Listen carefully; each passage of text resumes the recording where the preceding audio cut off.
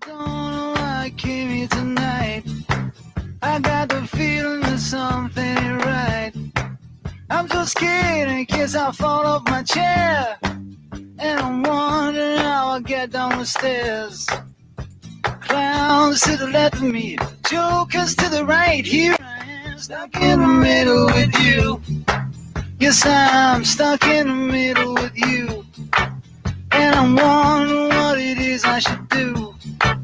It's so hard to keep the smile from my face.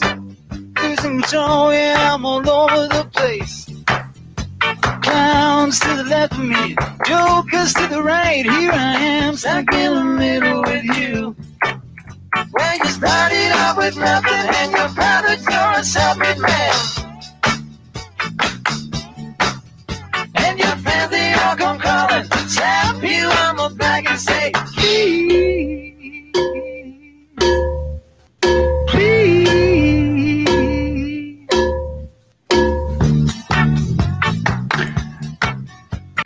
This is Trice Talk live for Tuesday night, April the 13th. I'm Donald Wayne.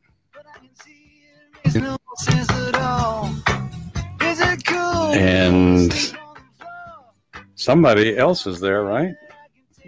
Am I alone? Hello. Okay. Well, hi, Donald Wayne. I see you in the circle. And the circle will be unbroken. I thought maybe you were offended because of the song that I was playing, Stuck in the Middle with You. So I didn't know if you were taking it personally or not.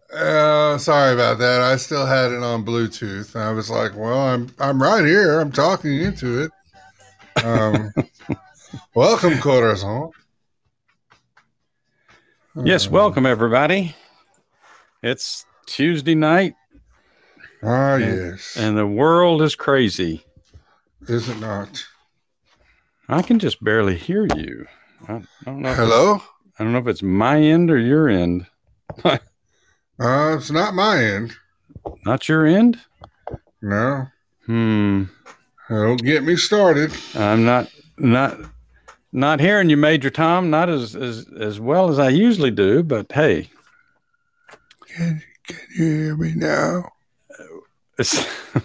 Can you hear me better this way? All by myself.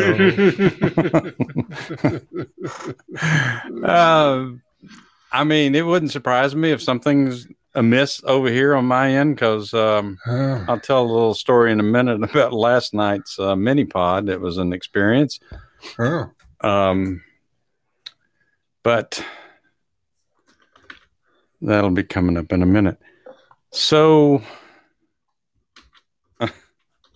anything new for you today? I'm kind of at a loss here for a second for some reason. No, nothing. Just, getting in the old grind today. Beautiful Atlanta weather. The heat index going up a little bit, but still wasn't bad.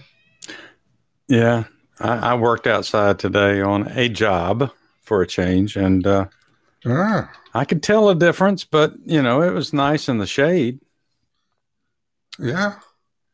We're inching towards that. I mean, just another couple of weeks and it'll be 95 degrees and torrential thunderstorms and just all kinds of interesting stuff in the South. So, yes, it is right around the corner. Hey, welcome, Soundraz. Welcome, BP. Welcome.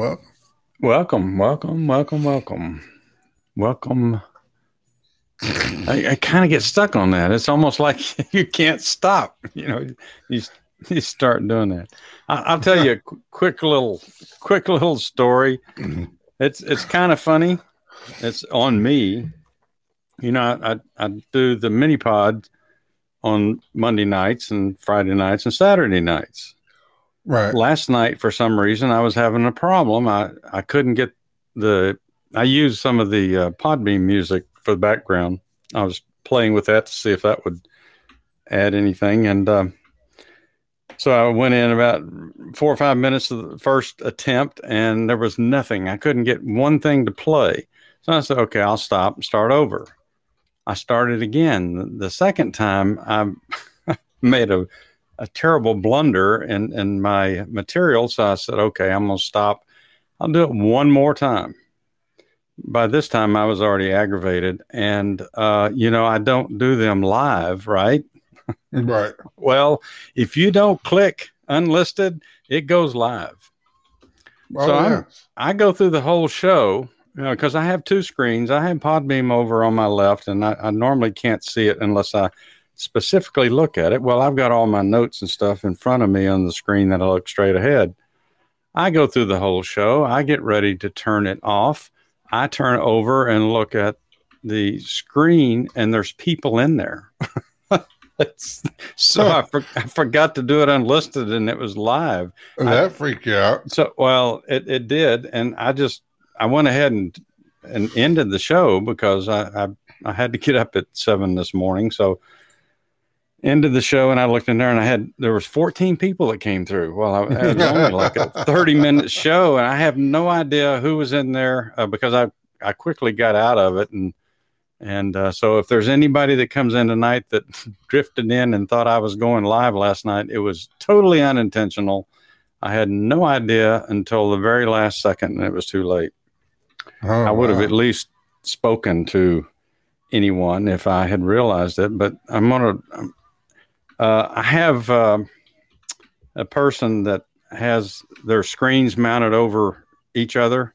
So they're both in front of them. And I'm going to get one of those stands so I can have both of my screens directly in front of me. Oh, nice. And maybe eliminate that problem again. But of course, I was so frustrated, I just forgot to click, that it's unlisted so it wouldn't be live. And I'm just talking away. So anybody that was listening last night, I wasn't ignoring you on purpose. I had no idea I was live. And I apologize. I think I did that one other time when I first started doing them. I forgot. Donald Wayne is just so rude. He looked right at you, BP, and just said, pshaw, pshaw. Oh, hey, well, thanks, Jess. I had no idea there was anybody in there. Yeah, I'm just kidding. He didn't. It was a total surprise to me. And it wasn't intentional at all because I'm not ready to do those live. It's just easier for me because I can't do the screen and do, respond to people and try to cut these things down to 30 minutes. So it was interesting. I had a laugh about it after I got over the frustration of how did I do that? So, wow. More reason I need James Marshall. I need an engineer. I mean, it's an effort. It's a 2-person job. It's an effort. I don't know how you do it on your own. Well, we just over here at the hole, we just make sure that the hole. It keeps it comical. Yeah, the hole. Yeah. Okay.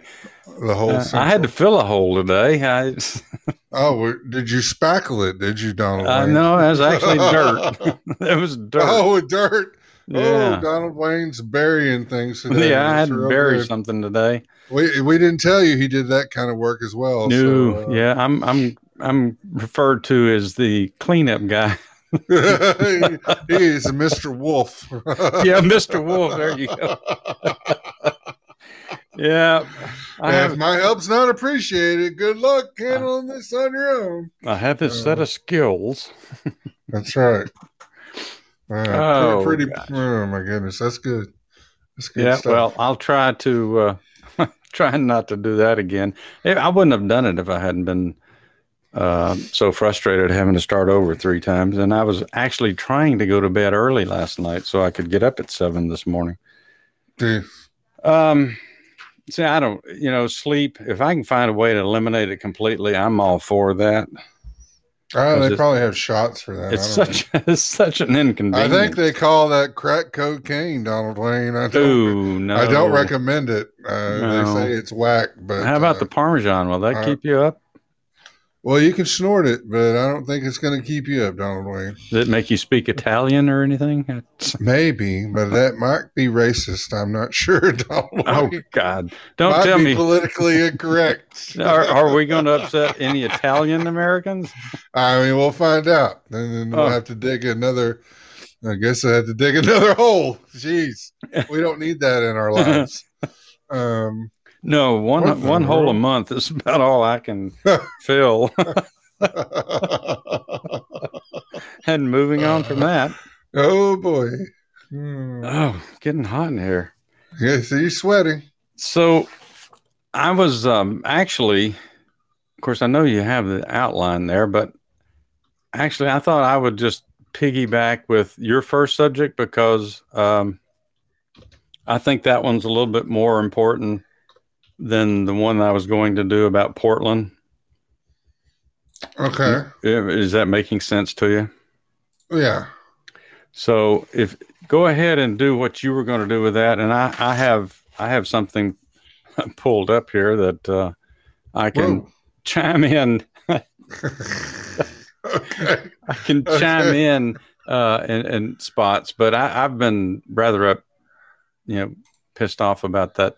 All the reporting on that today. Yeah, well, let's just go ahead and delve into it, shall we, Donald Wayne?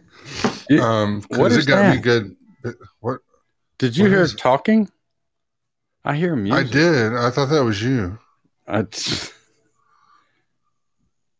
don't know. Okay. It's not me. Hold on. Let me take my headphones off and look behind me. You're talking about digging holes. Well, okay. No, I'm good, actually. No one yet. Well, my microphone will actually pick up sounds from outside if I have a window open. Well, you could be the HOA out in your front yard again. Well, we have an end to the HOA now. We actually are participating. So, oh boy. So let's shut them up. They'll leave us alone.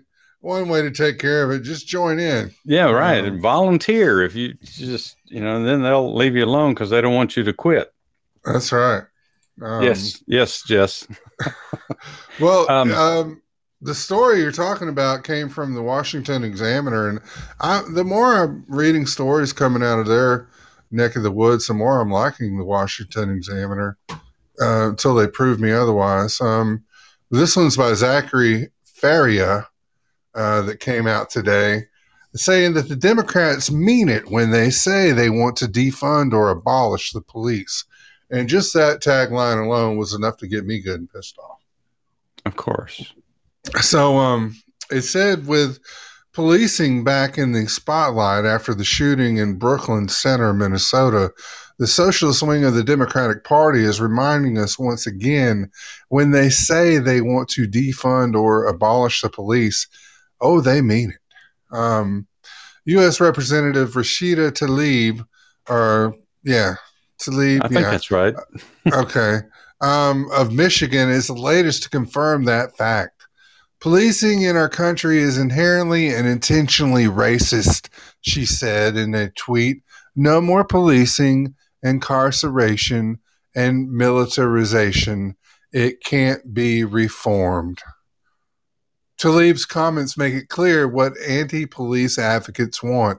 In case it wasn't obvious when New York Representative Alexandria Ocasio-Cortez said that defunding the police means defunding the police.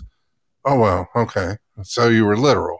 Or when the New York Times published an op-ed by activist Miriam Kaba titled, "Yes, we mean literally abolish the police."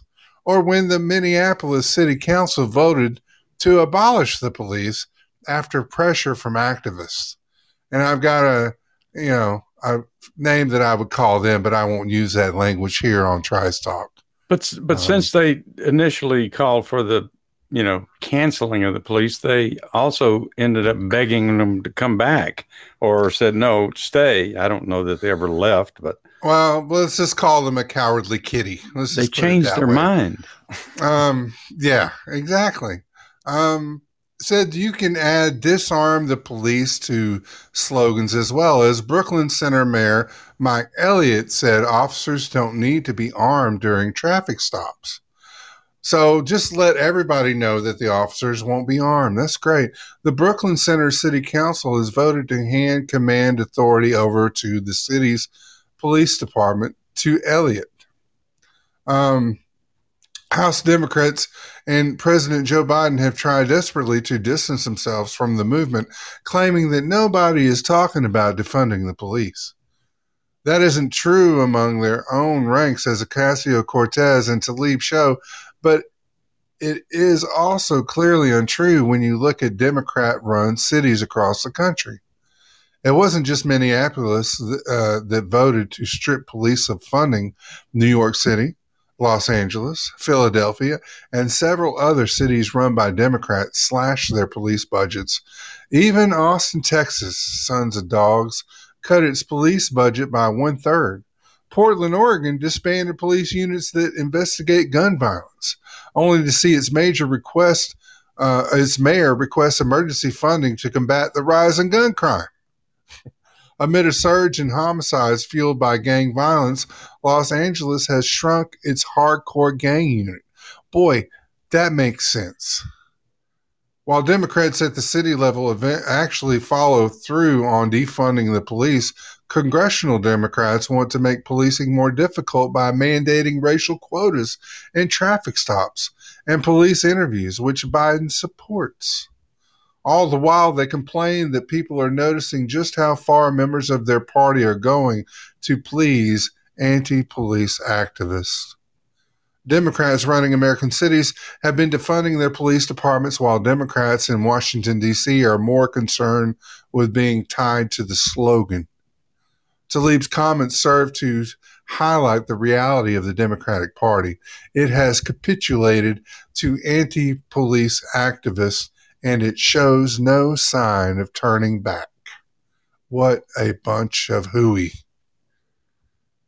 I want to know how Tlaib ever got elected. I'd like to know the voters in the district that elected her. What kind of mindset do they have that you would put that person in Congress? Well, they get exactly what they voted for. Or if they were just, clicking on the ticket, they're like, oh, okay, yeah, sure, whatever. Then, you better take a look at who you're voting for. A real look. A look in their history. Not just what they're posting on the ads when they're running for their campaign. You need to look back 5-10 years. Or even in Joe Biden's case, even further to see who these people really are. Well, in Joe Biden, you have 40 years material to draw from. But people don't do that. And that's what's got us in part of the pickle that we're in now. Pardon me. So Was that all that article? That's all that article. Oh, okay. I thought there might be some more of that. I don't know how much we can talk about what happened up in Minneapolis, the suburb, but just some of the things that I heard today were just mind-boggling, and some of the from the governor coming out on, was it Sunday? When did that happen? On a Saturday? It was over the weekend, wasn't it? I think it was on a Saturday, yeah. And then the governor comes out the next day and makes that idiotic statement. I saw some mayor today, and I don't think it's the mayor of, I don't think it's Minneapolis, because it was a guy. Isn't that a woman mayor of Minneapolis? Minneapolis, I believe so. I'm not 100% sure. This guy, he was a mayor of some town up there in Minnesota, and he was saying, well, I think we're to the point that policemen really don't need, and I'm paraphrasing, policemen don't need to have weapons with them when they do traffic stops. So, all right. So this guy obviously hadn't seen the video of the, I guess that was a trooper that was shot and killed. Have you seen that? Yes. Yeah. There's been a rash of shootings over the last 5 days, it seems, or last week or so. Well, I'd heard tonight there's 97 policemen have died this year. That's 3.5 months. Yeah. And then you want to say, well, people, policemen need, they shouldn't have weapons on them when they approach people at traffic stops. That's one of them, especially at night. That's one of the most dangerous times for them. Other than, what do they say, domestic disturbance calls? Those are fairly dangerous for police. Domestic disturbances. Right. But this guy doesn't want police to carry guns when they do traffic stops, because that's his solution to stop what happened last weekend. But I mean, the news stories are just crazy. It's racism this, racism that, everywhere. It was racism the moment it happened. Somebody mentioned something yesterday that I thought was interesting, because I had not really seen much on the story. And the person doing, I think it might have even, well, I won't say because I'm not sure, said that, have you heard anybody mention that the police person that did the shooting was a woman? No. Did you know that it was a woman? Officer? Did not know. It was a woman officer. And of course, she resigned today. I think it was, today. And the police chief resigned today. And the city manager, I don't know if you saw that story, but he was being asked about, I think this was yesterday, he was being asked about, how this is going to go down. And he said, let's see if I have his quote here. Anyway, all he said was, the officer deserves the due process. In other words, we don't have all the details yet, but the officer deserves due process and shouldn't be fired before an investigation. Well, they fired the city manager. Yeah. They fired him for saying that. Yeah. So, I mean, well, they're scared to death. They're scared to death of the rioting and the repercussions if they, make a misstep. I watched part of that interview with the mayor talking about, they were saying why for the resignation. And like, well, hopefully everybody's seeing that, we're doing the right thing. And then he was talking about implementing, training or whatnot and different processes that they were going to do. It seems like, and the problem, it seems, is that it's always reactionary. People have not seen that this is an issue last year and gone ahead and implemented programs within their force to take care of this if there's an issue in there. And really all of them should probably go through that training anyway. But can they go through the training if they've been defunded? Who the hell is going to pay for it now if they're stripping their budgets to take care of something like that? So it's very contradictory. Well, you want the police force to be better, but you want to defund them so they can't implement these programs to actually teach people the appropriate manner in which they should handle some of these altercations. Well, this officer that shot him, I believe they said she was a 26-year veteran or 23-year veteran of the police force. So it's not like that she was a rookie, but right. I have you seen the video? I have. Yeah. I don't, I've never held a taser, so I don't know if if they feel anything like a regular gun. If they don't, I don't know how she made a mistake and grabbed the wrong thing. But if you listen to the video, it really is. It seems very convincing that she did not realize that that's what she had done. because she kept talking about tasing. Well, you may have to, and people, I'm not saying that it's right, wrong, or indifferent, but people are only human. These are not superhuman individuals that are going out and defending citizens. They are fallible just like anybody else.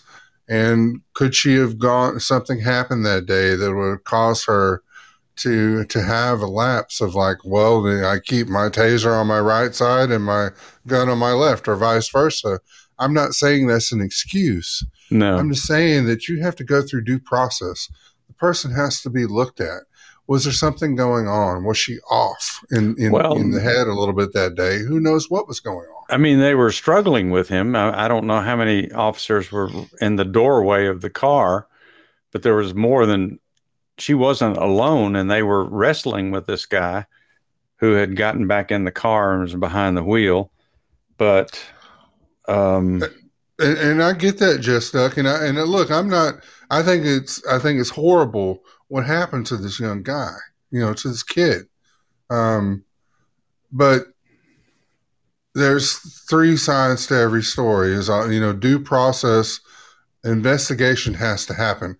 It can't continue to be that we automatically, okay, well, someone of another color was shot by a white officer. It's time to go start burning shit down and looting stores and destroying property. It's not the way it should happen. Protest peacefully. Let the judicial system work, and if it doesn't work, then we have to take a real look at that, and we've got to make it work. But violence is never the answer. It definitely should be investigated. I'm with you, Jess Duck. It was horrible. He obviously didn't have a weapon, so there was no reason that he should have got shot. Tased, yeah. So to be subdued so he could be cuffed. Well, he had gotten behind the wheel, and he was trying to drive away because they had some outstanding warrants on him, and I guess he knew that. They reported tonight that those outstanding warrants were gun charges, but they didn't elaborate. So, but they're saying everything from, they wouldn't have stopped a white guy because the tag is expired. I got stopped in Marietta one time, and I thought they were going to frisk me when they pulled me out of the car because that was when I moved back here from Alabama, and I was driving around a little bit longer than I should have with an Alabama tag, and Marietta cop stopped me and said, "Well, your tag's expired," and then went into, "Oh, you're living in Georgia now? Well, how long have you been here?" So, but he had me out of the car up against the back.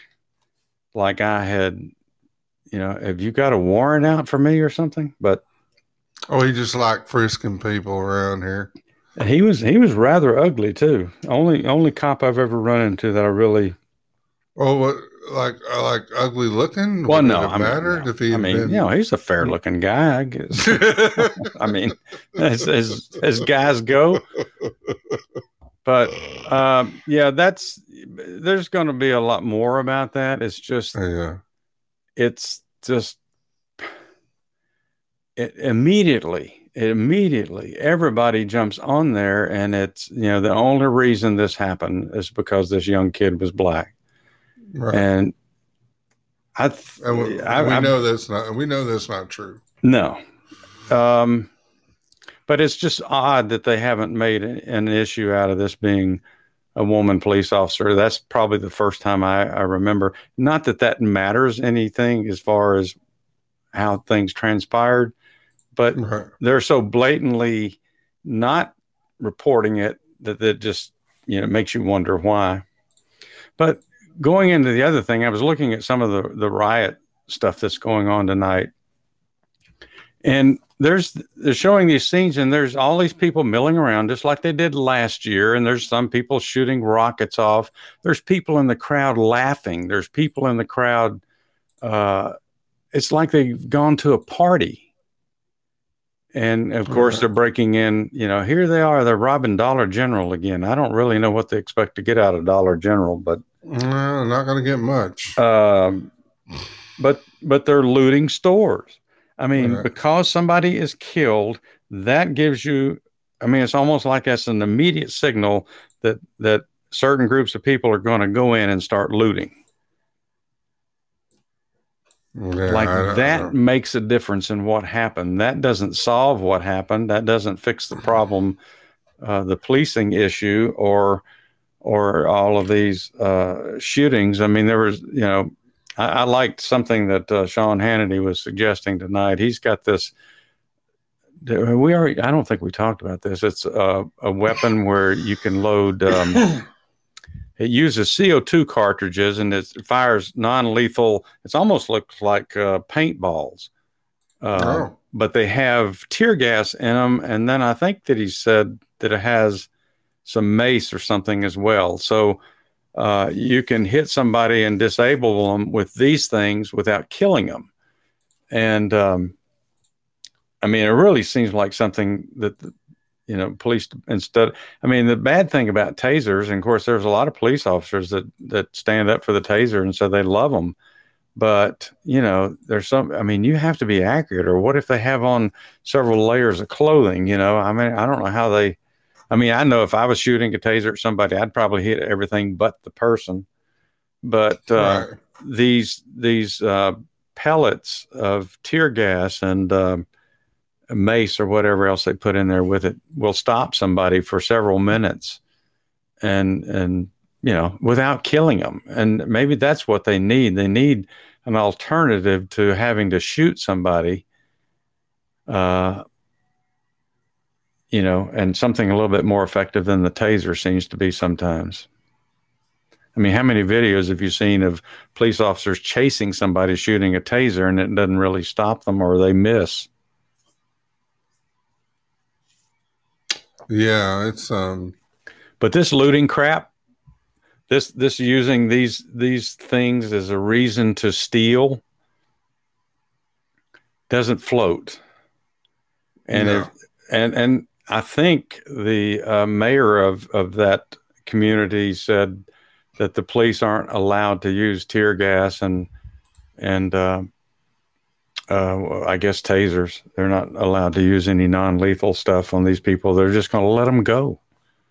Let them do what they do. Yeah. But I heard an interesting comment by Leo Terrell, and how much I like Leo Terrell since he became awoke and left the Democrat Party. But I think he makes a good point. A lot of these politicians, a lot of these people that are pushing the violence and pushing the racism every stinking day, there's something, no matter what goes on in this country, it's because of racism. And, we're seeing something elevated to a point that, I mean, there's not going to be any coming back from that. All right. They're pushing people to a point where you're going to have more violence because of the rhetoric in this country. And there's a lot of people that are they stand to do real well because we're upset, because they keep people at each other's throats in this country. It goes right along with the socialism stuff that we heard about all last year. In fact, I've been trying to read some of this critical race theory stuff that I'm going to talk about on a mini pod. And it's just mind-boggling what this critical race theory that they're putting into the schools for our, kids in elementary school, trying to teach them this crap before, and just bring them up on that and hate America. America's bad. America's racist. America's teachers always been in the news a lot lately. Who's that? I said the teachers have been in the news a lot lately. Oh, they have. They have. Have you seen the video of that teacher that was talking to her students and oh yeah, and said if your parents have a problem, just come on down or come see me or something. I mean, she was challenging them. Tell your mama to bring her ass on down to the school and let's sort it out. Oh, really? Okay. I actually have that. Hey, Crimson. Oh, you do? Yes. Oh, awesome. Let's get good and pissed off. Let me see if I can, if I've got that here where I can, oh, what's that a picture of? Oh, okay. Oh my. Yeah. All right. Let me get this keyed up here. It's not very long. If I can get it to play.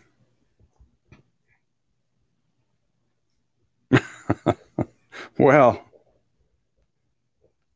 Dennis Lee, you may have to chat for a second. Lonely is the night. That's not a chat. Oh, okay. It says teacher. Well, how about those Braves? Yeah. Something else to get pissed off about. Keep singing, he says. I don't know. I don't have my lip whistle here. Well, maybe I got a clacker. I have no idea. I must have messed that up. Well, that doesn't surprise me. Where's my canastas? That was it. So did you hear it?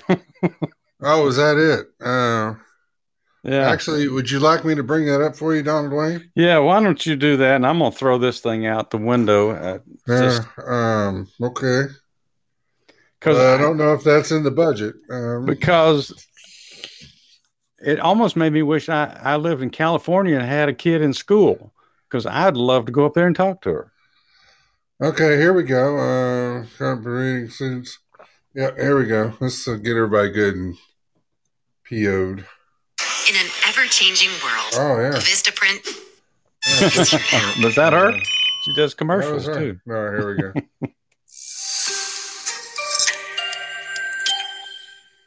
A California high school teacher was caught on camera berating students for their parents' collective push to end remote learning and return children to their classrooms full-time.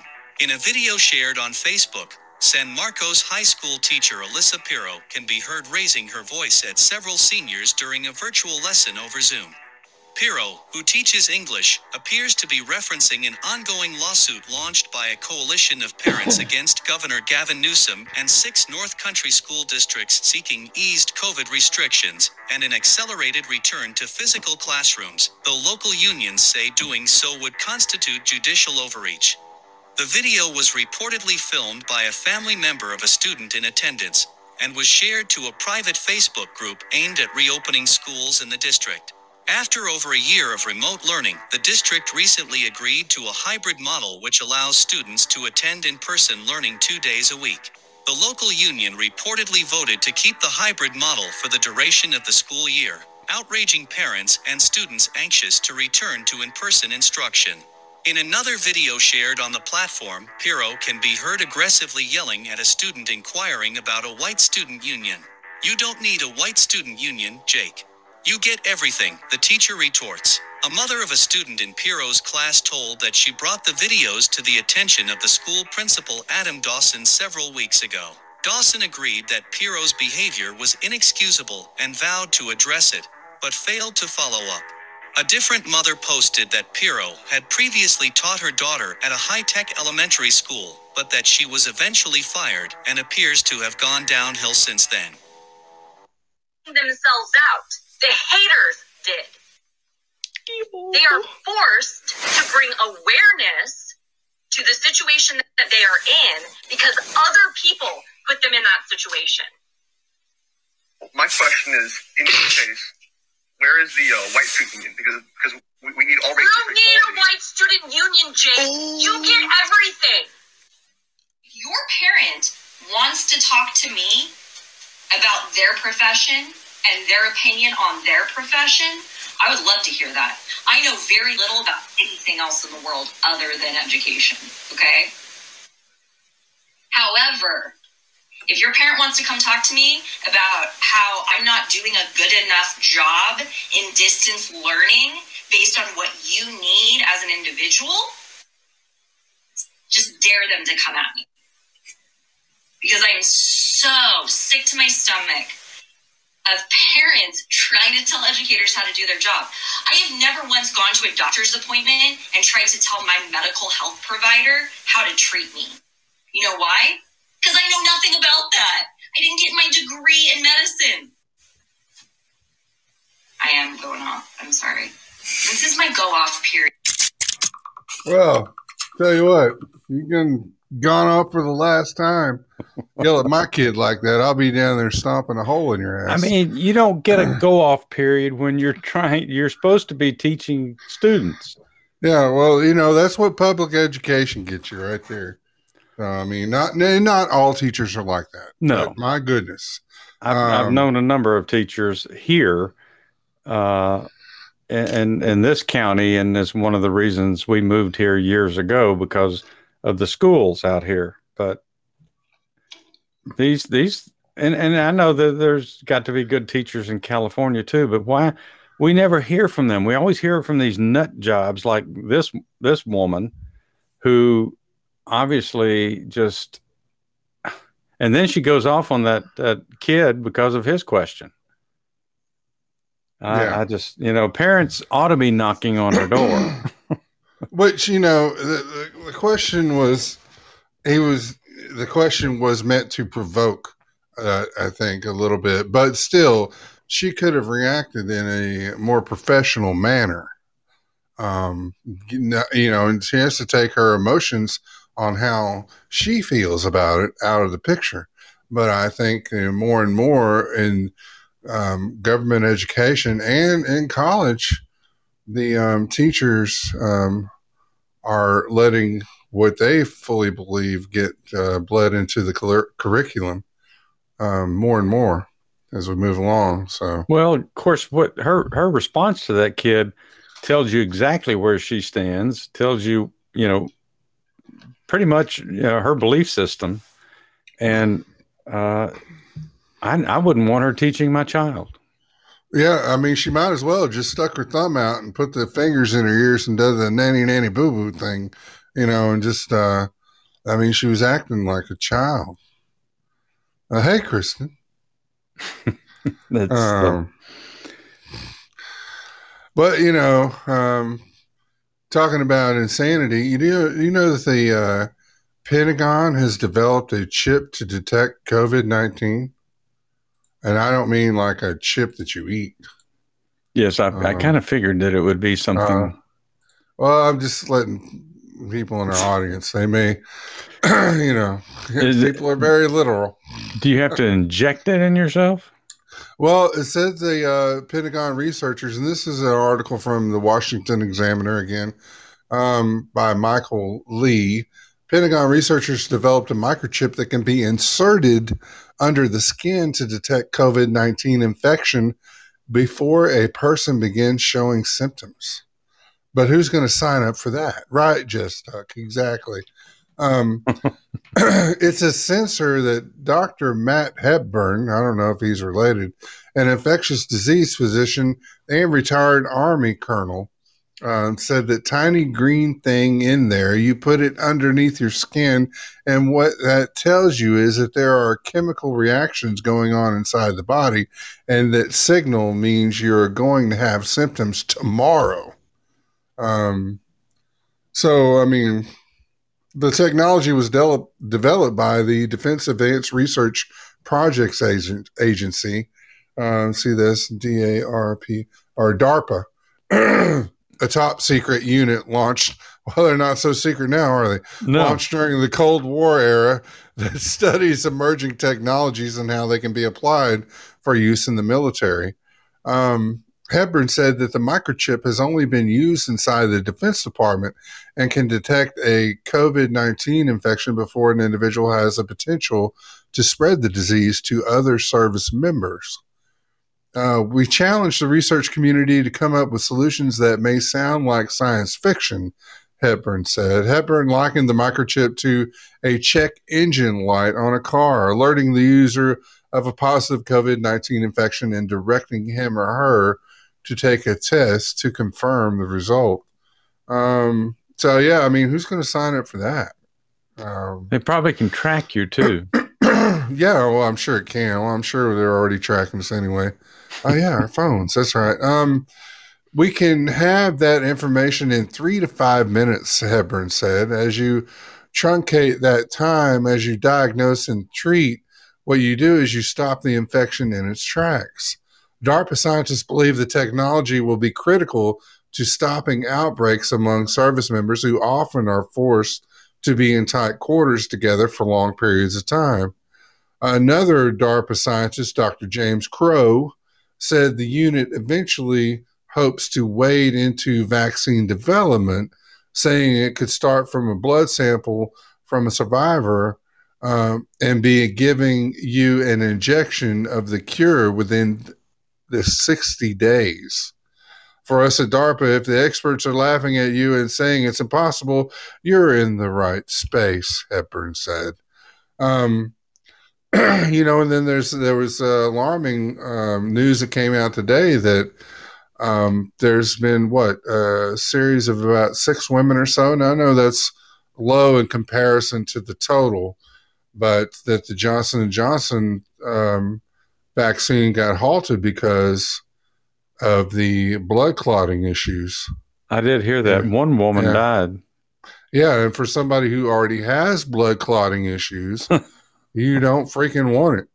So, well, you haven't gotten a shot yet, or did you get your shot? I did, but I got the Moderna. Right. So, the 2-shot thing. Yeah. I got my other one coming up in May, I think on Taco Tuesday or something. I don't know. So Taco Tuesday. Cinco de Mayo or whatever. 6, Crimson. 6 cases in 6.8 million. I mean, but the threat is there. So again, but they've been saying all along, if you've got, if you get COVID, if you're susceptible to clotting, you're in a higher risk. So, I mean, there's going to be things that come out with the vaccine over a period of time because we had to come, bring it out to the population so quick. So, well, did you hear the story? I think it was yesterday that came out that there was another 1,000,000-something batches of the vaccine that had to be destroyed because they had improperly mixed. And that's the ones they catch. That's a little concerning. Right. I mean, look, at the end of the day, if I was in my 20s or something, I'd probably be like, I don't know. I might just pass. But, I'm in my 50s now, or 50. I'm like, halfway through, what's the vaccine going to hurt? I mean, they're already tracking me anyway. There's all kinds of theories out there. If it happens, it happens, So, go to Taco Bell. But, ring the bell. Yeah, it's we'll have a lot of things come out, I'm sure, about the vaccine over time, just because we had to rush it out to the public so fast. But there was the risk outweigh, was the cure or the reward outweigh the risk. So, right. I don't know who's to be the judge on that. Well, it's been almost a month since I got my second one, so I'm keeping my fingers crossed. Yeah, I haven't grown a new appendage or experienced any, extra human, some superhuman capabilities, that I was hoping for. Or had any weird dreams? Well, I always have weird dreams, so that doesn't matter much. But I'm hoping the second round will prove to, give me a heightened sense of something. So, I'm sure it will. I'm sure it will. All right. So, do you have this day in history for us? Well, I'm glad you asked, Donald Wayne. There's always a day in history, and this day is no different. So on April 13th, 1941, Japan and USSR signed a non-aggression pact. During World War II, representatives from the Soviet Union and Japan signed a 5-year neutrality agreement. Although traditional enemies, the non-aggression pact allowed both nations to free up large numbers of troops occupying disputed territory in Manchuria and Outer Mongolia to be used for more pressing purposes. The Soviet-Japanese Pact came nearly 2 years after the Soviet Union signed a similar agreement with Nazi Germany, dividing much of Eastern Europe between the two countries. The Molotov-Ribbentrop Non-Aggression Pact allowed Nazi leader Adolf Hitler to move German forces to the west for his major offensives of 1939 to 1941 and bought Soviet leader Joseph Stalin time to prepare the empire for what he saw as its inevitable involvement in World War II. However, on June 22, 1941, just 2 months after Soviet-Japanese Non-Aggression Pact was signed, Hitler launched Operation Barbarossa. Sounds like a movie. Barbarossa? That was Barbarella. Oh, Barbarella. Well, see, it was close. Maybe that was her sister. The German invasion of the USSR. Stalin was caught by surprise, and the German Wehrmacht penetrated deep into the Soviet Union, killing millions of Russians and reaching to the outskirts of Moscow before Red Army was able to begin a successful counteroffensive.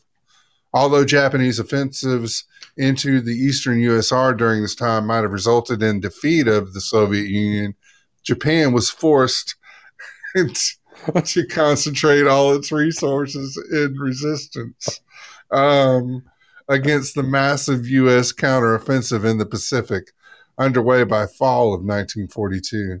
During the Yalta Conference, the Yalta Conference, not to be confused with the Yalta movement down here in the South, in early 1945, Joseph Stalin, at the urging of the U.S. President Franklin Delano Roosevelt, agreed to declare war against Japan within 3 months of Germany's defeat. On August 8, 1945, true to Stalin's promise, the Soviet Union declared war against Japan, and the next day, the Red Army invaded Manchuria. The same day, the United States dropped its second atomic bomb on Japan, devastating Nagasaki, as it had Hiroshima 3 days earlier.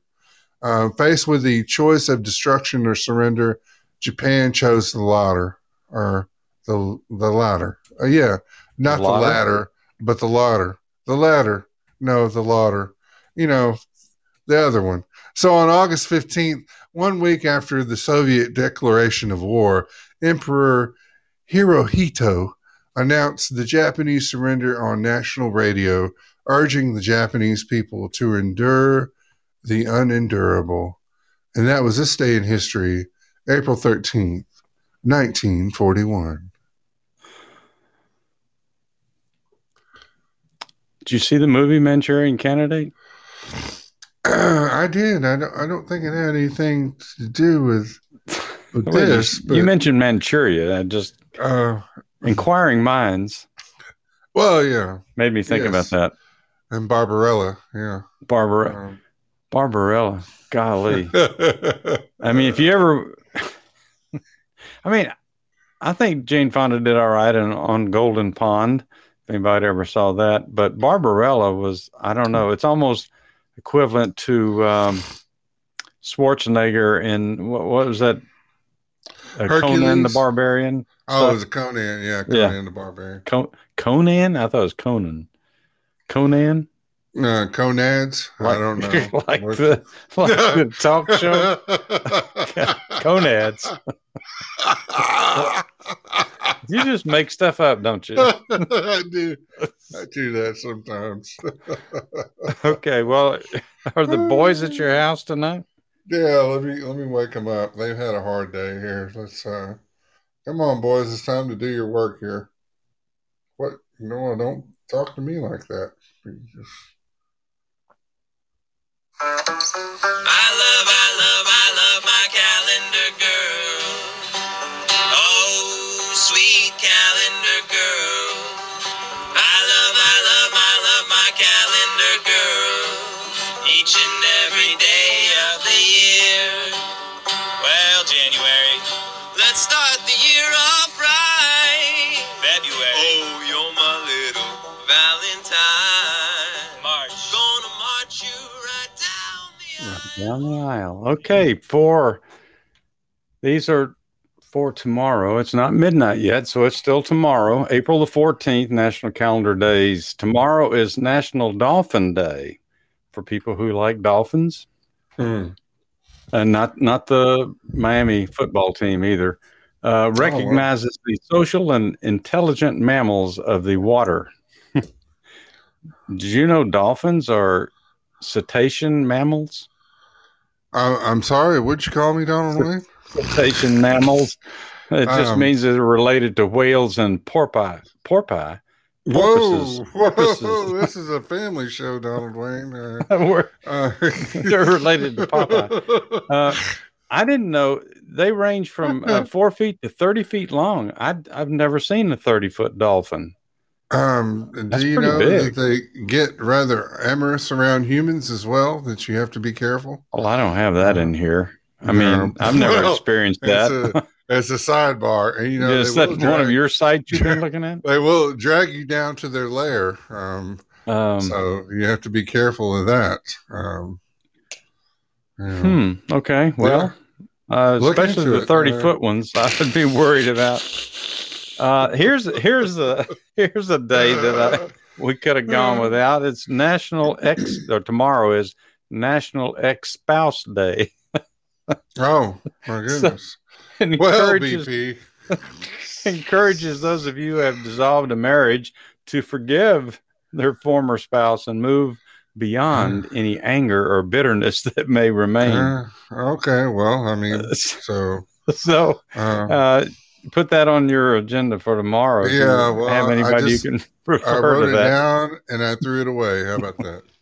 Recent statistics show that the divorce rate for first marriages is at 50%. So, okay, well, maybe you should just get married and then go ahead and get it annulled right away, and then just move on to the second one. Get that. What are you doing? We just got married. I'm saving you all the heartache. Yeah, baby. but we got a 50-50 chance of making it, sweetheart. It goes on to say some people find that they get along better after a divorce than they did during the marriage. Well, that's because they don't have to live together anymore. Yeah, they just visit, a couple times a week. So yeah. All right. Today is also National Farting. Farfanugan? No. It's today's farting day. It's gardening day. Oh, farting. Oh, is that what they call it in like Sweden or something? Farting? Yeah, farfanugan or something like that. Oh, farting day. Well, I don't know if there's actually a day for that. That'd be weird. This is a day that encourages gardeners and would-be gardeners to pick up a shovel and some seeds and plant something. Well, I usually use a hoe, but anything works. To each his own. Today is also, let's see, is it midnight yet? Tomorrow is National Pan American Day. And that's a day that commemorates the first International Conference of American States, which actually occurred in April 14th, 1890. Oh, well, that's and that was the Secretary of State back at that time thought it'd be a great idea to get all of the countries together from the Western Hemisphere. And obviously it didn't do too well because there's not a lot has happened with that since. But that first conference was held in Washington, D.C., and they talked about currency and banking and military and trade. But they obviously didn't talk about immigration. Okay, National Pecan Day, or pecan, or pecan, however you say it, wherever you live. Love that delicious nut. It's you can put it in just about anything. I asked Siri. You put it about anything. I asked Siri, what is a pecan? And she said, a pecan is a smooth brown nut with an edible kernel. Oh, well, indeed. So, but this day celebrates one nut natives to the United States. I knew we'd have a day that celebrated the nut. It was only bound to happen. Pecan is an Algonquin my goodness. word. Which BP means said something about Algonquian earlier. I thought he was. Did I? Yeah. Who did? No, I'm just kidding. Oh, what all that means is that it's a nut that requires a stone to crack. So, well, if you don't have the stones to crack your nut, then I don't know what kind of person you are. So, but I will say this: I never knew that pecans were just chock full of all kinds of metal. Metal. It says it's an excellent source of copper, iron, magnesium, manganese, phosphorus, zinc, and vitamin E. My goodness. Well, you eat a mess of pecans and run through one of those things at the airport and set it off. Wait, what do you have there, sir? Well, I've got my pecans in my pocket. But they're rich in fiber, and they can help reduce your LDL cholesterol. I did not and know increase your HDL. So Oh wow! You need to grab a handful. I do all the time. National reach as high as you can do. It's national reach as high as you can do. It encourages us to evaluate our goals and do our best to reach them. If you want to go to the Guinness World Records, you can search for highest reach, and it gives you up to 322 results. So there's a fun activity.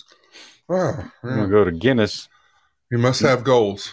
Not the beer. And the last one is Look Up at the Sky Day. So I guess not while you're driving.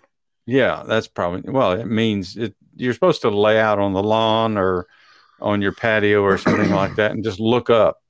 A bird will poop on you, Donald Wayne. And don't sit under a tree branch or anything. Well, yeah, and don't lay out in the yard with your mouth open. You get what you get at that point. So, well, some people go to sleep in the yard and start snoring, and then their mouth just pops open. So, well, don't be surprised what's there when you wake up. That's the last thing on the list. Depends on what neighborhood you live in, I guess. Okay, well, you want me to get the boys out then? They're over here cracking nuts. Just slow down over there for someone chokes. When you smile, oh yeah, my heart's in a whirl. I love my little calendar girl every day of the year. Well, thank you, boys. Yes, we appreciate that, guys. Extra bag of pecans for your troubles. Yeah, help boost their minerals and their diet and their cholesterol. Oh boy! All right, we touched a little bit on Hunter Biden the other night, but I got just a short commentary from Mike Huckabee about Hunter Biden's situation, and so I'll just go through this quickly. And this is Mike Huckabee writing this one. Sometimes he'll just, forward you to other people's articles, but this one is all his. He goes on to say, Hunter Biden not only got a lucrative book deal, but he's been enjoying fawning interviews from the likes of Jimmy Kimmel, who nod along as he poo-poos all that meaningless nonsense about his laptop, drug addictions, prostitutes, and high-level corrupt business dealings with foreign governments. That's a lot in one sentence there, isn't it? Did he do all that on Jimmy Kimmel? I didn't watch it, just that one thing where they were laughing about the drugs. Towards the end of that clip, conservative comic Michael Loftus makes a great point that Hunter Biden is the poster child for the modern Democratic Party. Rotten at the core, but everyone pretends he's not. Like the way Hunter can get kicked out of the military for doing crack and then get put on the board of Amtrak. Loftus compared it to an intervention where instead of telling the subject that he has a problem and needs help, they tell him, it's okay, you're doing awesome. To be clear, as a Christian, I am a firm believer in forgiveness and redemption, but first comes other steps like humility, confession, and asking for forgiveness. You shouldn't expect forgiveness, redemption, and vast earthly rewards while you're still covering up your sins and lying about them. All right. And this guy, Kurt Schittler. Whoa. Never trust a Schittler. I thought I could get through there without laughing, but it's Kurt.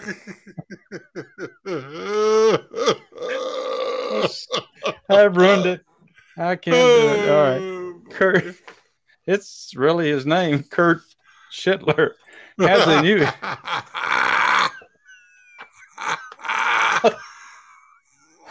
Oh, gosh. Has a new column. I'm not going to say his name again. Has a new column about this at townhall.com. That's brutal even by his standards. But his rage is understandable. He takes a look back at recent glaring examples of how our justice system has been completely corrupt in two tiers. One where well-connected liberals and favored groups, Hillary Clinton, Hunter Biden, Antifa, BLM, can blatantly violate the laws and skate away to riches and acclaim. And another where the rest of us, Trump staffers and voters and people who merely show guns to protect themselves, like that couple in St. Louis,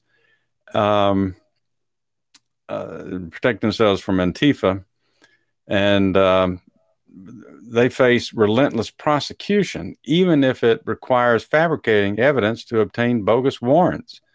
And when they do that, they face little to no consequences.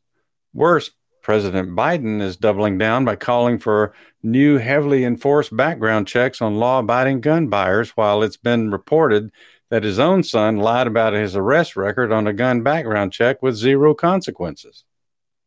Oh, there's the guy's name again. Schittler believes the media lionization of Hunter Biden is deliberate to send a message to us about what they think they can get away with and wish we would just better get used to it.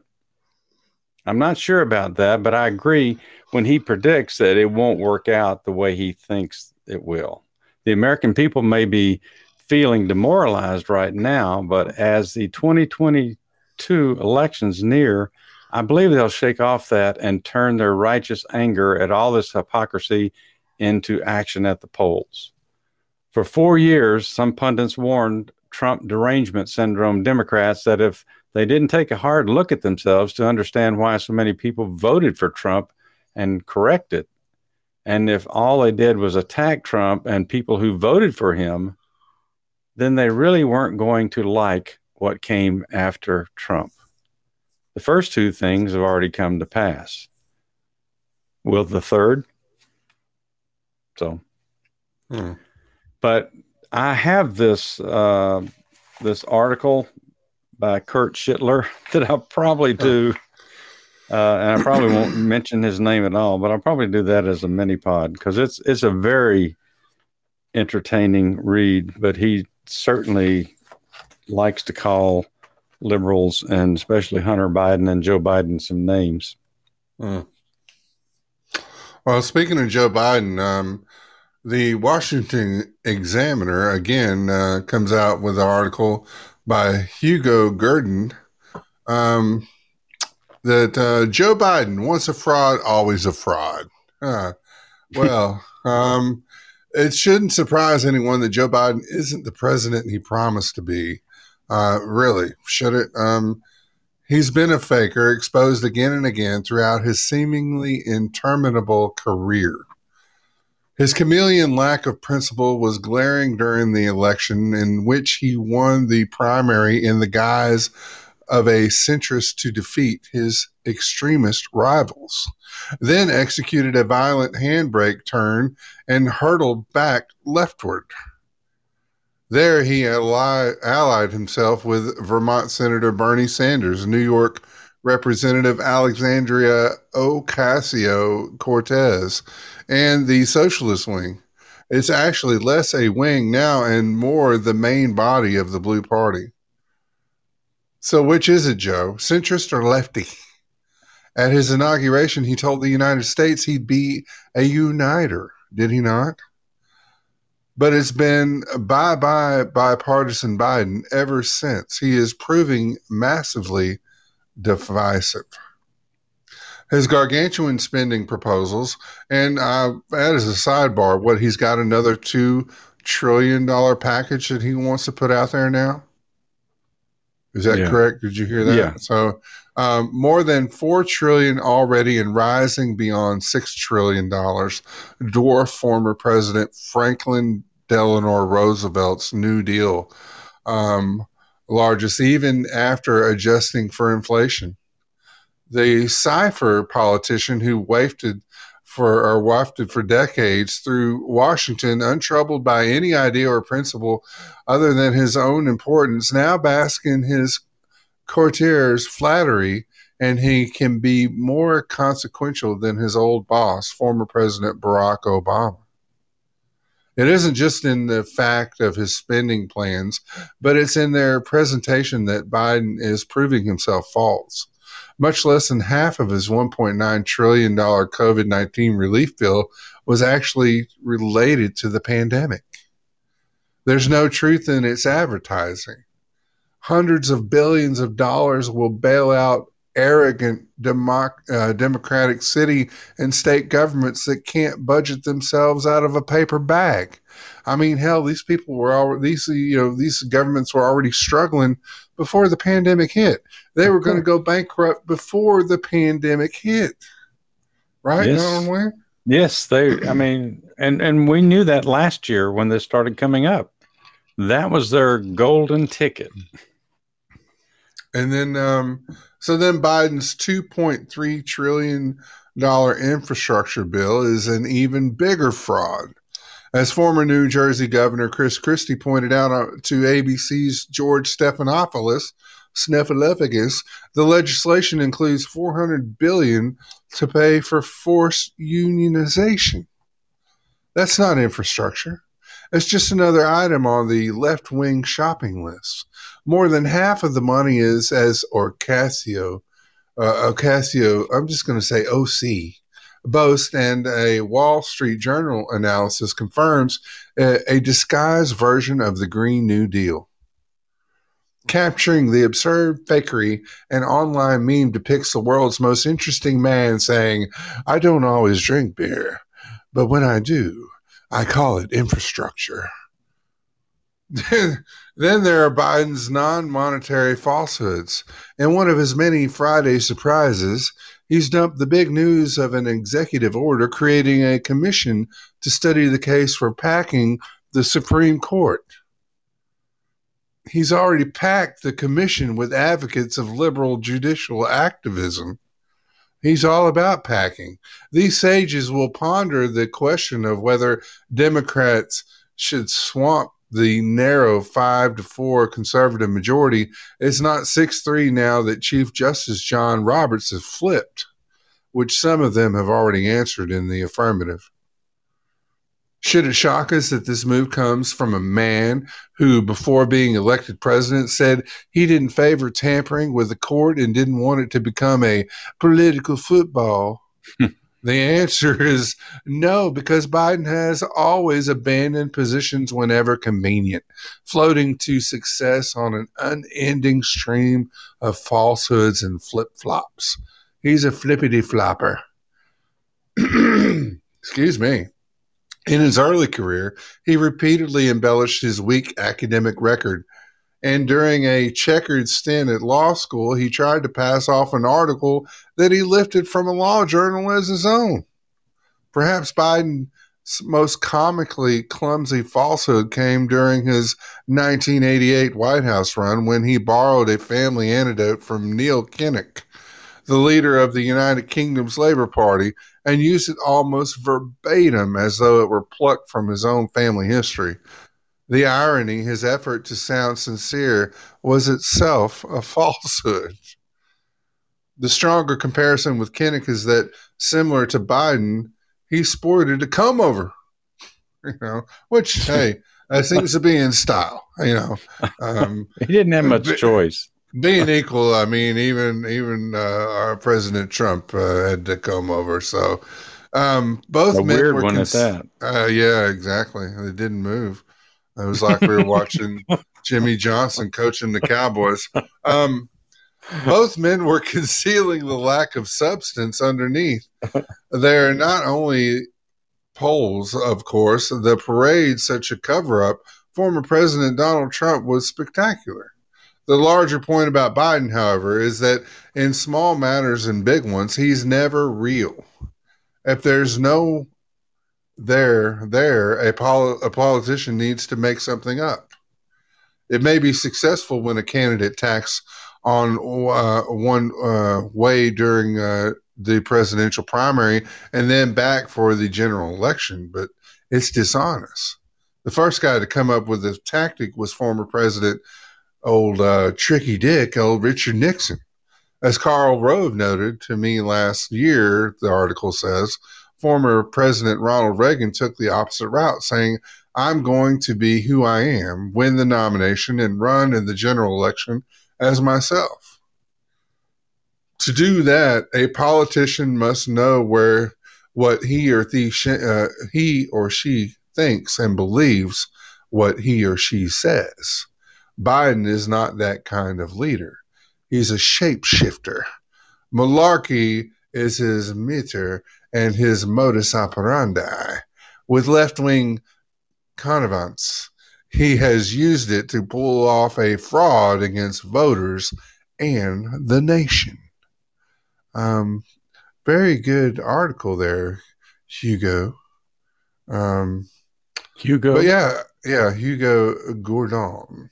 But yeah, you just, before people even voted for Joe, all they had to do was look back 40 some odd years, like we talked about earlier. He's done this his whole career. And you can go back for everything that he's working, that he says he's fighting for now. He was against, 20, 30 years ago. So. Yeah, the ending the filibuster, hacking the Supreme Court, all of those things. We have him on video speaking against it. Right. It's, I don't really think people looked at Joe Biden that well. Of course, they didn't have any other choice, right? I mean, right.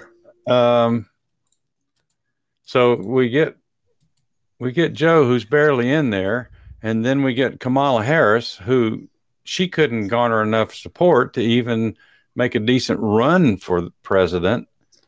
And so she got in the back door of the White House. Oh, yes, she did. But yeah, look, I hope that before it's all said and done, that we can have some good things to say about Joe Biden. You only hope that you have a president that you can respect here and there, at least. You don't have to fully like everything that they do, but this track record has just been a continual, just no on approval. So I'm hopeful that it gets better, but it's not proven to be going that direction. Well, I think probably the best thing that we'll be able to say about Joe Biden will happen in 2024. Yeah, that's true. I mean, you're right, though. I mean, we would like to see, no matter who's in there, accomplish something that would be good for the entire country and not just for one single party. Right. But there's not. If the first 3 months are any indication of what we've got to look forward to, I don't see a lot coming from that. Not positive, anyway. Okay, well, let's see what we got here time wise. Hey, Eric. Eric's in the house now, or he's been in the house. We're just talking about how Joe Biden, was on the record like years ago saying that he was against doing away with filibusters and packing the courts, but I think nowadays they're just going to look at it like he didn't say that, or he didn't mean it, or those were different times. Yeah, and And we understand that people have a right to change their mind but people seem to forget is that like history in the case of Biden being on the record saying those things doesn't lie. Right. But you shouldn't change your position just so it benefits your party. That's the key. I mean, if you only feel that way when it'll boost your party, when it benefits you or anybody else. And that's what it is at this particular point. He's only saying it because the Democrats they're almost like a vampire bat. What it is. they're tasting blood and they're liking it. There's no stopping to it. All right, I got a quickie here, somewhat quickie, about it's a narrative buster about racism, and it's from an article posted on Town Hall by Matt Vespa back on the 10th, was just a few days ago. But he wrote that let's see, lost my place. He wrote that Kevin Drum, despite being a liberal, is not insane. So he's quoting something that Kevin Drum wrote in an article. And Kevin Drum is somebody who's a pretty strong liberal. In fact, he noticed something while analyzing FBI data on hate crimes in this country, since we're a nation whose media establishment is obsessed with racism. Anti-black crime is dropping, and it's not a little dip either. It's a massive drop. Drum wrote, a number of people, including me, have posted that the Obama era produced a white backlash that eventually elected Donald Trump president. There's some evidence to support this, but it sure doesn't show up in the hate crime statistics. Hate crimes against black people plummeted by nearly half during Obama's term and have pretty much stayed there ever since. And again, this is according to FBI statistics. This is despite the fact that presumably the Obama administration put a greater focus on hate crimes than either George Bush or Donald Trump. Violent assaults on black people have gone down by nearly half since 2005, far more than violent assaults in general. In this case, however, the decline has been fairly steady over the entire period. The FBI is not the only authority on hate crimes, and the NCVS is not the only authority on victimization. Still, they're still generally well respected and use the same methodology from year to year. This probably represents reality pretty well. I've been accused, rightfully, of constantly telling you that things are better than you think. The reason is simple. Whenever I look into something, it very often turns out to be better than the media focus would have us believe. The number of racially motivated incidents deemed anti-black went from 126 per million in 2004 to 70 per million in 2019. That Matt Vespa continues, could it be better? Sure. We all could do better on the issue of race. We just can't have that discussion now because liberal America is projecting a narrative for which the data simply does not exist. Why? It's because white liberals are doing what they do best, being on the wrong side of an issue. Not even black Americans have the same feelings on the issues of racial resentment as white liberals, who go off the charts on this question. The Manhattan Institute did a lengthy study on the social constructs of racism in America and found that ideology is one of the key factors in determining your view on the subject.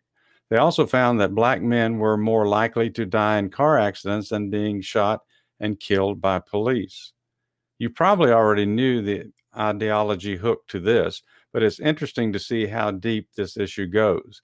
The Skeptic Research Center found that 44% of liberals thought that 1,000 unarmed black men were shot and killed by police last year. It was actually 27. And this misinformation feeds into and infects the wider Democrat media establishment, which claims that America is an irreparably racist country that is becoming a shooting gallery thanks to white guys who can't stand non-whites. The data doesn't support that claim. So that's a liberal writing that article. Did I lose you, Dennis Lee? Man, geez. Facts. I mean, it's like they say something. Every time they say something negative in the news, they do one-liners. Just go back to all the stuff about the Georgia election laws. They say one-liners, but they never have a discussion about it. They never say, well, why do you think that voter ID requirements is going to affect minorities disproportionately in Georgia? Or why do you think, most people in Georgia shouldn't already have IDs of some sort?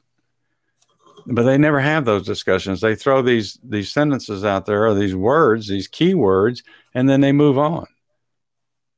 And sometimes they stick, and then sometimes people fight back. So it was interesting to read an article by a liberal who said, well, I can't really find the information to support some of the stuff that's being said by the media. And that's all I have to say about that. It is a mess. Well, let's see. I guess we got time to squeeze this in. So we'll go and turn the wheel to something completely different. But, Russia is warning the U.S. to stay away from Ukraine for its own good. That's a threat? It's a threat by Putin. CBS, this is from CBS News, Alexandra Odinova is an article by this individual. So Russia warned the United States on Tuesday against sending warships to the Black Sea, urging American forces to stay away from the annexed Crimean Peninsula for their own good, as the situation along Ukraine's border caused increasing concern in the West, because they've been building up, they've been amassing troops on that border here lately. With building them up a great deal. The U.S. Secretary of State meeting with Ukraine and NATO officials in Brussels made it clear that the Biden administration, along with its allies in Europe, has Ukraine's back and considers Russia's ongoing military buildup in the region very provocative. The Turkish Foreign Ministry said on Friday that Washington informed Ankara that the two U.S. warships would pass through Turkish waters this week to be deployed in the Black Sea. The deployment would come amid a significant escalation of the conflict in eastern Ukraine between Russian-backed separatists and Ukraine's forces, which have U.S. and European support. Hostilities first flared in 2014 when Russia unilaterally annexed Crimea, a peninsula that sticks out in the Black Sea and is home to a Russian Navy base away from Ukraine, drawing condemnation from the Western world and a series of sanctions. A Russian Deputy Foreign Ministry Sergei Rabkov was cited by Russian news agencies on Tuesday as calling the deployment of U.S. warships in the Black Sea a provocation designed to test Russia's nerves. There is absolutely nothing for American ships to be doing near our shores, Rabkov said, warning there was a very high risk of unspecified incidents if U.S. military hardware were to be positioned in the Black Sea. We warned the United States that it will be better for them to stay far away from Crimea and our Black Sea coast, Rabkov was quoted as saying, it will be for their own good. Pentagon spokesman John Kirby declined during a regular press briefing on Friday to confirm the Turkish government's statements that U.S. warships were being sent to the Black Sea, He noted that the U.S. routinely operates in the Black Sea, but said he wouldn't speak to operations. The current escalation has added strain to an already tense U.S.-Russian relations. Secretary of State Antony Blinken warned Russia against aggressive actions in an interview aired over the weekend, saying any aggression in Ukraine would have consequences. Rabkov responded on Tuesday, accusing the Russian adversary of trying to undermine Russia's position on the international stage. And he reiterated Russia's readiness to defend the interests of its citizens and ethnic Russian speakers in eastern Ukraine. So they had the Kremlin spokesman Dmitry Peskov said Russia was preparing itself in the event any new sanctions should be imposed on Moscow by the U.S. or its global partners. And who knows what that means. Meanwhile, Russia has continued to move forces in both Crimea and the region along its border with Ukraine. The Defense Ministry reported on Tuesday that 15 warships and vessels of the Caspian flotilla had been sent to the Black Sea as part of previously announced military exercises. Ukraine said earlier this week that Russia had already massed more than 40,000 troops along its border, and at least 40,000 more in Crimea. So you got a total of about 80,000 troops massing up around there. Russia says the troop buildup is part of exercises, really, and has stressed that its forces will go where they want, when they want, on Russian territory. Top U.S. officials are in Europe this week, including Secretary of Defense Lloyd Austin and Blinken.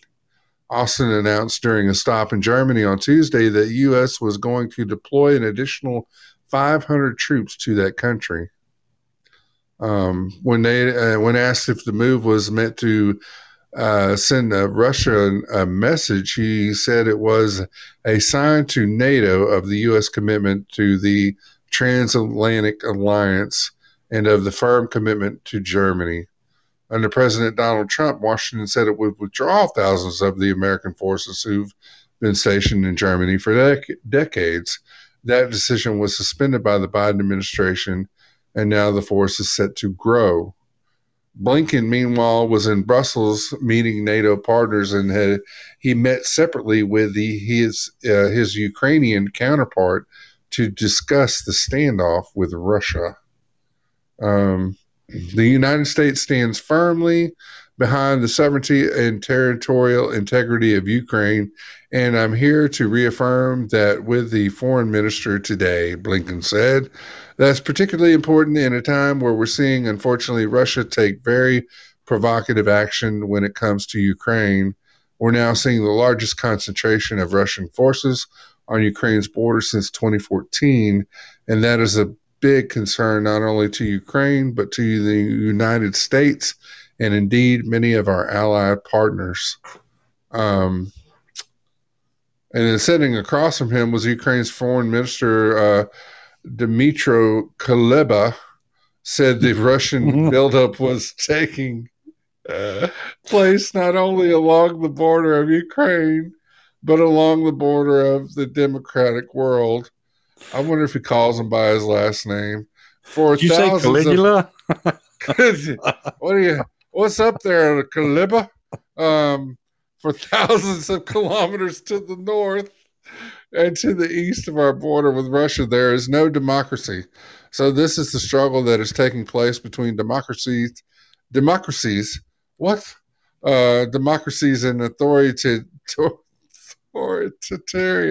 authoritarianism.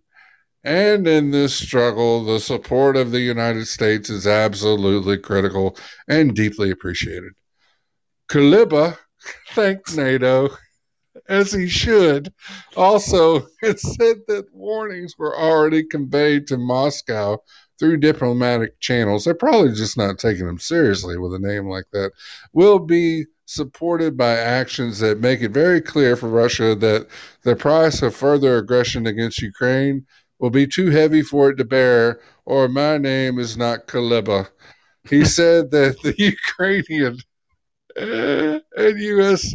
delegations in Brussels, and more broadly, the NATO allies at large, would continue discussing ways to ensure stability along his country's tense border with Russia.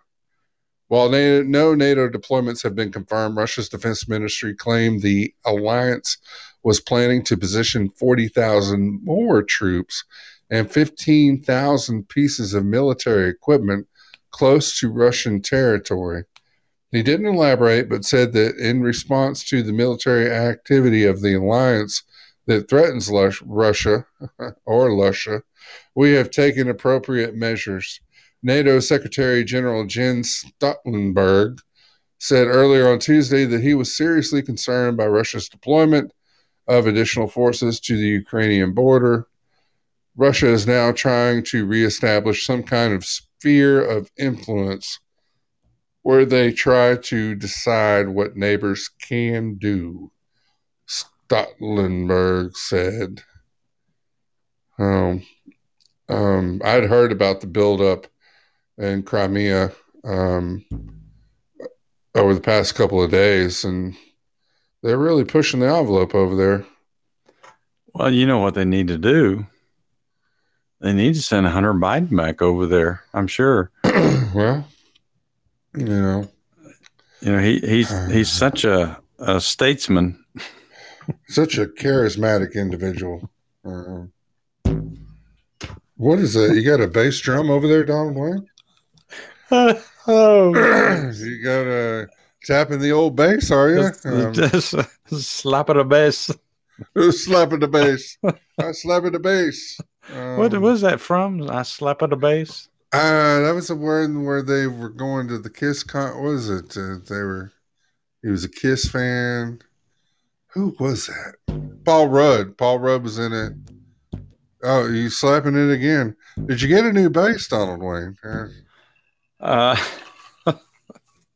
No, not yet. I haven't gotten any new toys lately. I didn't know you had an old one, so I was. I need some new toys. Oh yeah, I got this. I'll have to tell you this off air, but I've become aware of this new contraption that I'm really excited about. It's my special purpose. Mama. We'll have to talk about that on the down low. Okay. All right. Some hot Trice talk. Well. Okay. I guess we've stirred enough. That's enough about the Russians. So that's enough about the Russians and old Caligula. What did I say his name? What? Caligula? What? Caligula? Yeah, that guy. That guy. Tell him to keep his pants on, for goodness sakes. All right. Well, Eric, you still there? I'm still here. There he is. The show's coming up on Podbean Live. What's that you said? Have you ever seen that movie, Eric? Caligula? I don't think I have. Oh, you don't want to see that? Yeah, I'm not encouraging it. No. I mean, I didn't make it through very long. I'm not really much of a movie watcher like I used to be, because I tend to, not be able to sit still long enough, like, to enjoy it. I guess that's just my restless nature. I didn't know the Romans were so kinky, actually. They're freaks. No wonder the fall of the Roman Empire. I can see what happened there. My goodness. Weren't getting any laws passed there, I tell you. So don't even consider it, Eric. Don't even worry about it. I'm probably not going to bother anyways, but I would need therapy. So you want to talk about our Podbean the friends? show's coming up on Podbean Live. I think Robert has said something about doing an impromptu show at the top of the hour tonight, so be on lookout for him should he go live with the Mr. Clean Music Show.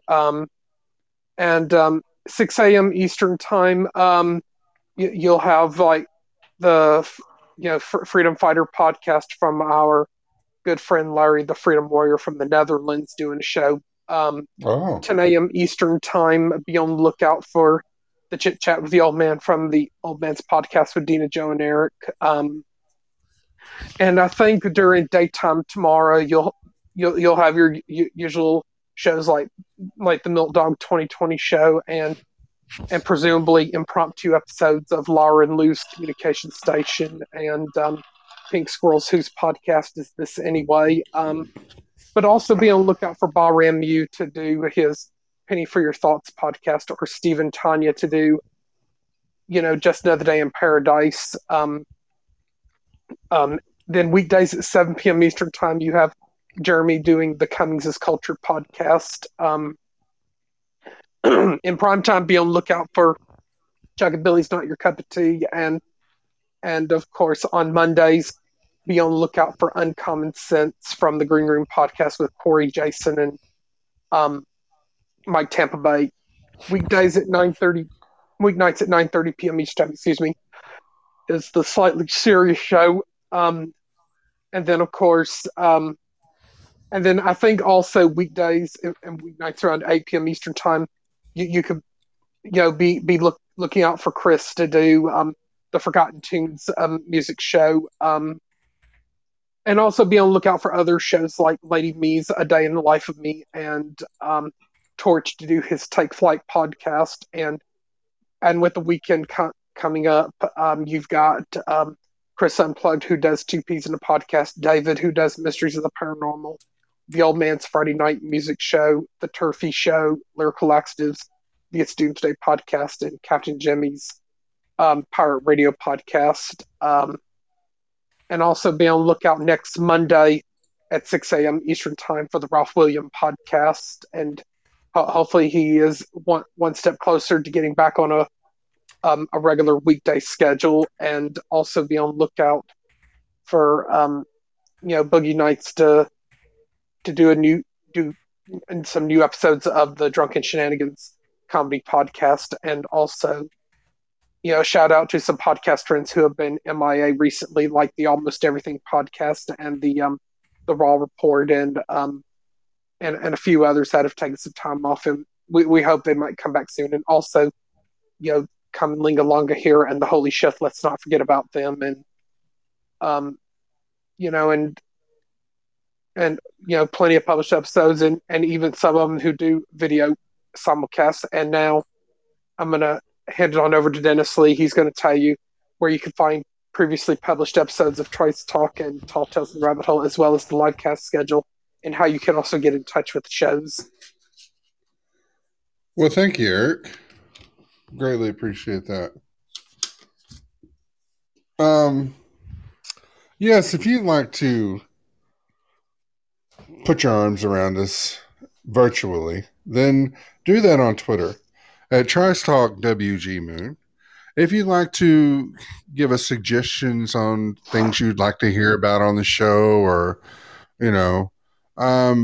send articles, complaints, pictures, but be discreet on what you send. Do that at Trice Talk 69pts at gmail.com. Make sure to follow us on our Facebook page at Trice Talk. All the shows are published there as well, and a good bit of the articles that we use are posted there, along with some crazy pics that get in there from time to time. And then you can catch us on Spotify at Trice Talk, and even Amazon Music at Trice Talk. And we're on every Sunday, Tuesday, Wednesday, and Thursday at 11 p.m. Eastern. And with mini pods in between those times, and Donald Wayne has been tearing it up with the mini pods, and some really good content on there.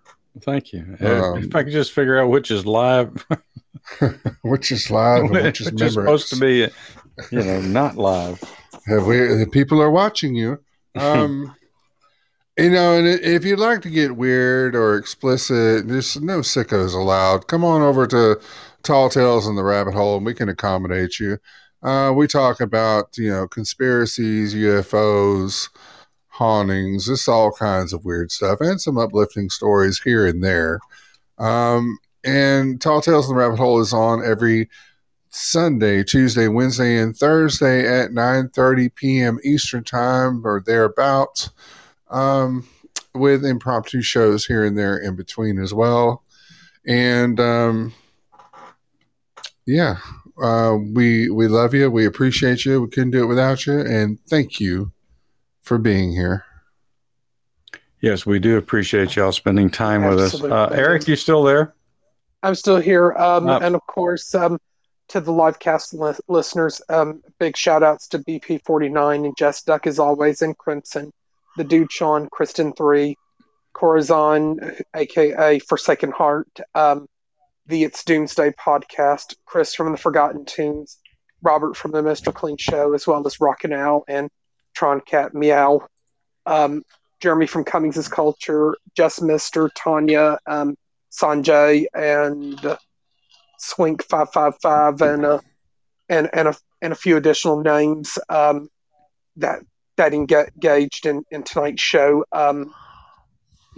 Donald Wayne and Dennis Lee are much appreciative of our live cast listeners and the listeners listening to this episode. That's published and available for download along with many other shows. Look forward to us doing it again soon, gentlemen. I did want to say a quick note that I did get to listen to part of the Cummings is Culture podcast the other night with Juanita Broderick. And I enjoyed it. I have not been able to go back and listen to the whole thing, but if anybody did not hear that, you might want to go and download that interview. That was interesting. Yeah, and Boogie Nights just entered the studio, but we're about to start heading on out here. But hopefully, Boogie knows he's welcome to come back and join us tomorrow for Wacky Wednesday. Yeah, we're going to try maybe find us a night that works for like an open line kind of thing. Well, not too open. We have restrictions, but yeah, keep your clothes on. Yeah, no weird freaky stuff, but no streaking. We want to make some time for some people to call in. Yeah. But tomorrow night is Wacky Wednesday, so you never know what's going to happen on Wacky Wednesday. The only thing you can be sure of is Dennis Lee will be dressed. Yes, we may talk about the planets tomorrow. Who knows what we'll do. See, I almost thought on that segment on the National Calendar Day about looking up, I almost thought that was going to fit in there, but it wouldn't. Well, BP didn't provoke me, so we didn't go there. He hasn't. I think Sean might have just did it. He hadn't mentioned it at all. There he goes. Well, everybody likes Uranus, Donald Wayne. Thank you. I don't know how to take that, but I wouldn't. Actually, it's not Wednesday. All right. I should have kept my mouth shut. The closing thought for tonight is: once you carry your own water, you will learn the value of every drop. Does that resonate with anybody? Yeah, that's great. I like that. Sounds good. So, again, thanks to everybody for spending time with us tonight, and hope you'll come back tomorrow night for Wacky Wednesday and just see what happens. And I guess, Dennis Lee, if you want to turn out the lights, we'll let Tom Petty take us to the corner. This party's over, fellas. Thank you. Later, everybody. Stay safe, everybody. See you next time.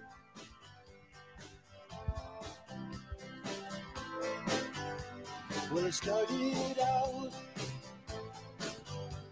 down a dirty road. Started out all alone, and the sun went down as across the hill, and the town lit up. The world got still.